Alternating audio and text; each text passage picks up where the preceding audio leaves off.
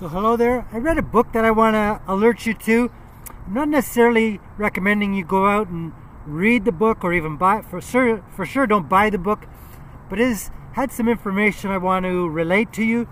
And in it they recommend there's an even better book called The Obesity Code, which I have not read, but I'm looking forward to reading it. I've read all these books to do with food, from Wheat Belly to Spoon Fed and every other book in between. I'm always trying to learn about food and to get better with being healthy. And this book had some great information in the beginning. Then it went on just with a lot of information that wasn't too relevant. But they tell you what to do as far as fasting and why fasting is important. So there was a great article that I read in Harper's Magazine, and it had to do with this gentleman, I think it was in the 60s, late 60s, in Scotland, who was quite heavy and he wanted to lose some weight, but he wanted to do it responsibly. His doctor refused to help him, and he said, look, I'm going to do it whether you help me or not, so I want to do it responsibly. And so the doctor then got on board. I'll put a link into the article. I just thought of that, and you can read it for yourself. But he went a whole year without eating food, if you can believe it. I didn't believe it until I read the article. I now believe it. So I've tried fasting.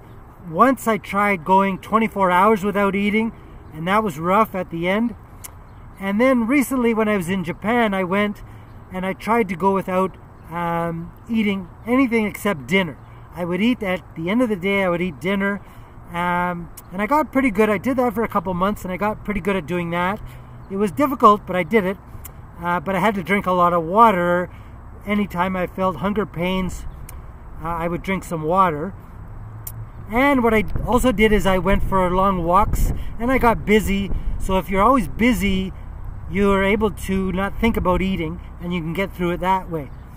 But I did get hungry at the end of the day, so I had something to eat. Not too much, just enough to last me until I could go to sleep.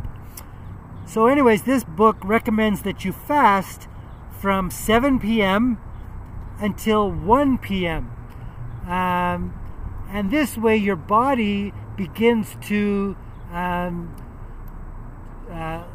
go into your fatty stores for its energy. And NBC did a video on this too, which I'll put a link in. You can watch the video there. They had a bit of a different take, but it's a similar theory. And what the theory is called is compensation theory. So your body will get its energy from the calories already stored instead of taking it from the energy you're eating 3 meals a day. So that's the theory behind it. What I learned from this book is that your body is like a mad scientist. Anytime there's a deficiency in one area, your body compensates by doing different things, whether it's taking water or enzymes or different things to prevent any deficiencies from getting critical. Almost like a nurse would do you if you're in a hospital bed. So your body is an incredibly well set machine. And one of the things we have that I didn't know until now is we have a set point for your body weight. And it makes sense why people who try to lose weight through not eating or doing lots of heavy exercise, it essentially does nothing, which I didn't know, and most people don't know. You think if I eat less and I do more exercise, I'll lose weight, and it's just not true. Your body has a set point that it always reverts to, and virtually nothing you do can alter this. So that's something interesting to know. The other thing they tell you is the big 3 that you need to avoid. Sugar, as in added sugar. All your foods that you're eating have all this added sugar. I've cut them all out, and I'm glad I did. The other one is grain. your breads and your grains. And the third one is seed oil. Those are the three that you need to avoid, or at least get rid of, before you embark on this project.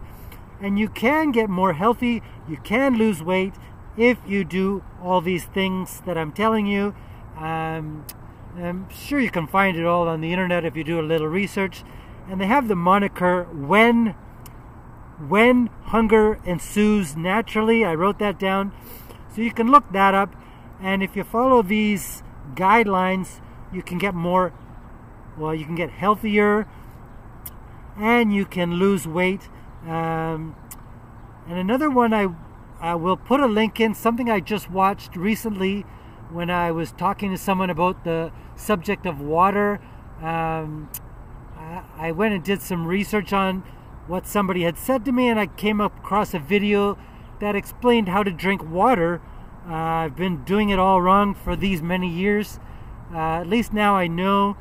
It tells you not to drink water after a meal. Wait an hour until after a meal. It also tells you to drink water that is lukewarm, or room temperature, not cold, which I like. I like cold water, but it interrupts the digestion apparently. And not to drink about half an hour before a meal. All these things you can listen to this gentleman explain. Things I didn't know, and is helping me a bit. So I'll put links into all the things I mentioned, and you can watch those, and then you can also do some research on your own about how to eat properly and how to maintain a healthy body and weight. Okay? Thanks.